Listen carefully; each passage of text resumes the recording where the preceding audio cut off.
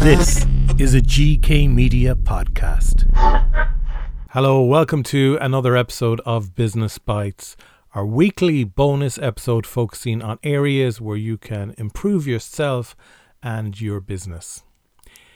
In a nutshell, consumers love to support brands that care.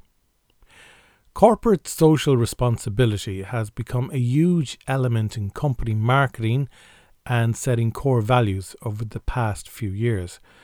After all, if you are doing well in business, isn't it good that you give back and help support your local community? This is what's expected of companies today. Consumers want brands to take a stand on social issues, and so it is as important an element in company marketing campaigns and initiatives as the traditional thing of just trying to sell a product.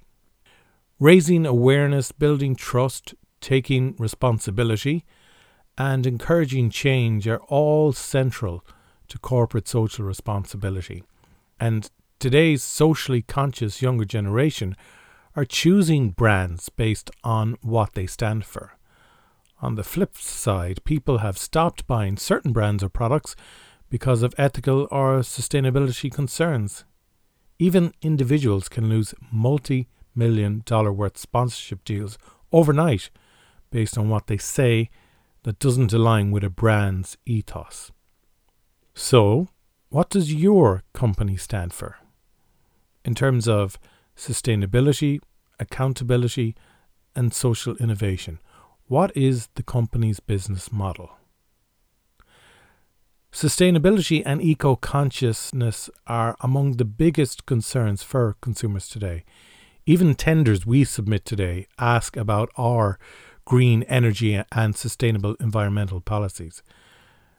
There's even companies today where you can sign up and take out a monthly subscription to have trees planted on your behalf, and people are more than happy to support such a cause and initiative. During the week, I was having a lunch meeting and I overheard three men in suits talking about acquiring a property in the city centre. And one of the men spoke about the importance of them implementing a sustainability plan ahead of the purchase, which I thought was quite interesting. It has become part of corporate conversations now. Look how even the fashion industry has changed in recent times by opening up to diversity and featuring people of all shapes and sizes on the cover of magazines and posters. Staying with fashion, it was only a few years ago during the economic boom that some people would literally replace their entire wardrobe on an annual, if not quarterly basis, known as fast fashion. Not only is your attitude about social responsibility important for your brand and your business, but also for employees joining your organization. The company benefits are often just as important as what the actual company stands for.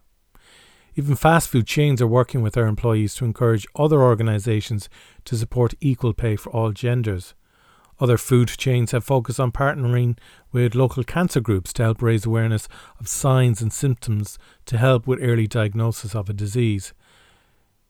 So if you haven't yet initiated a corporate social responsibility manifesto, and you want to, firstly I would say be authentic about the causes you want to support. Does it match your core values? And understand the value of your audience in doing this. And then start a community and get people involved in your cause and start promoting the great work you are doing. Thank you for listening. Take care.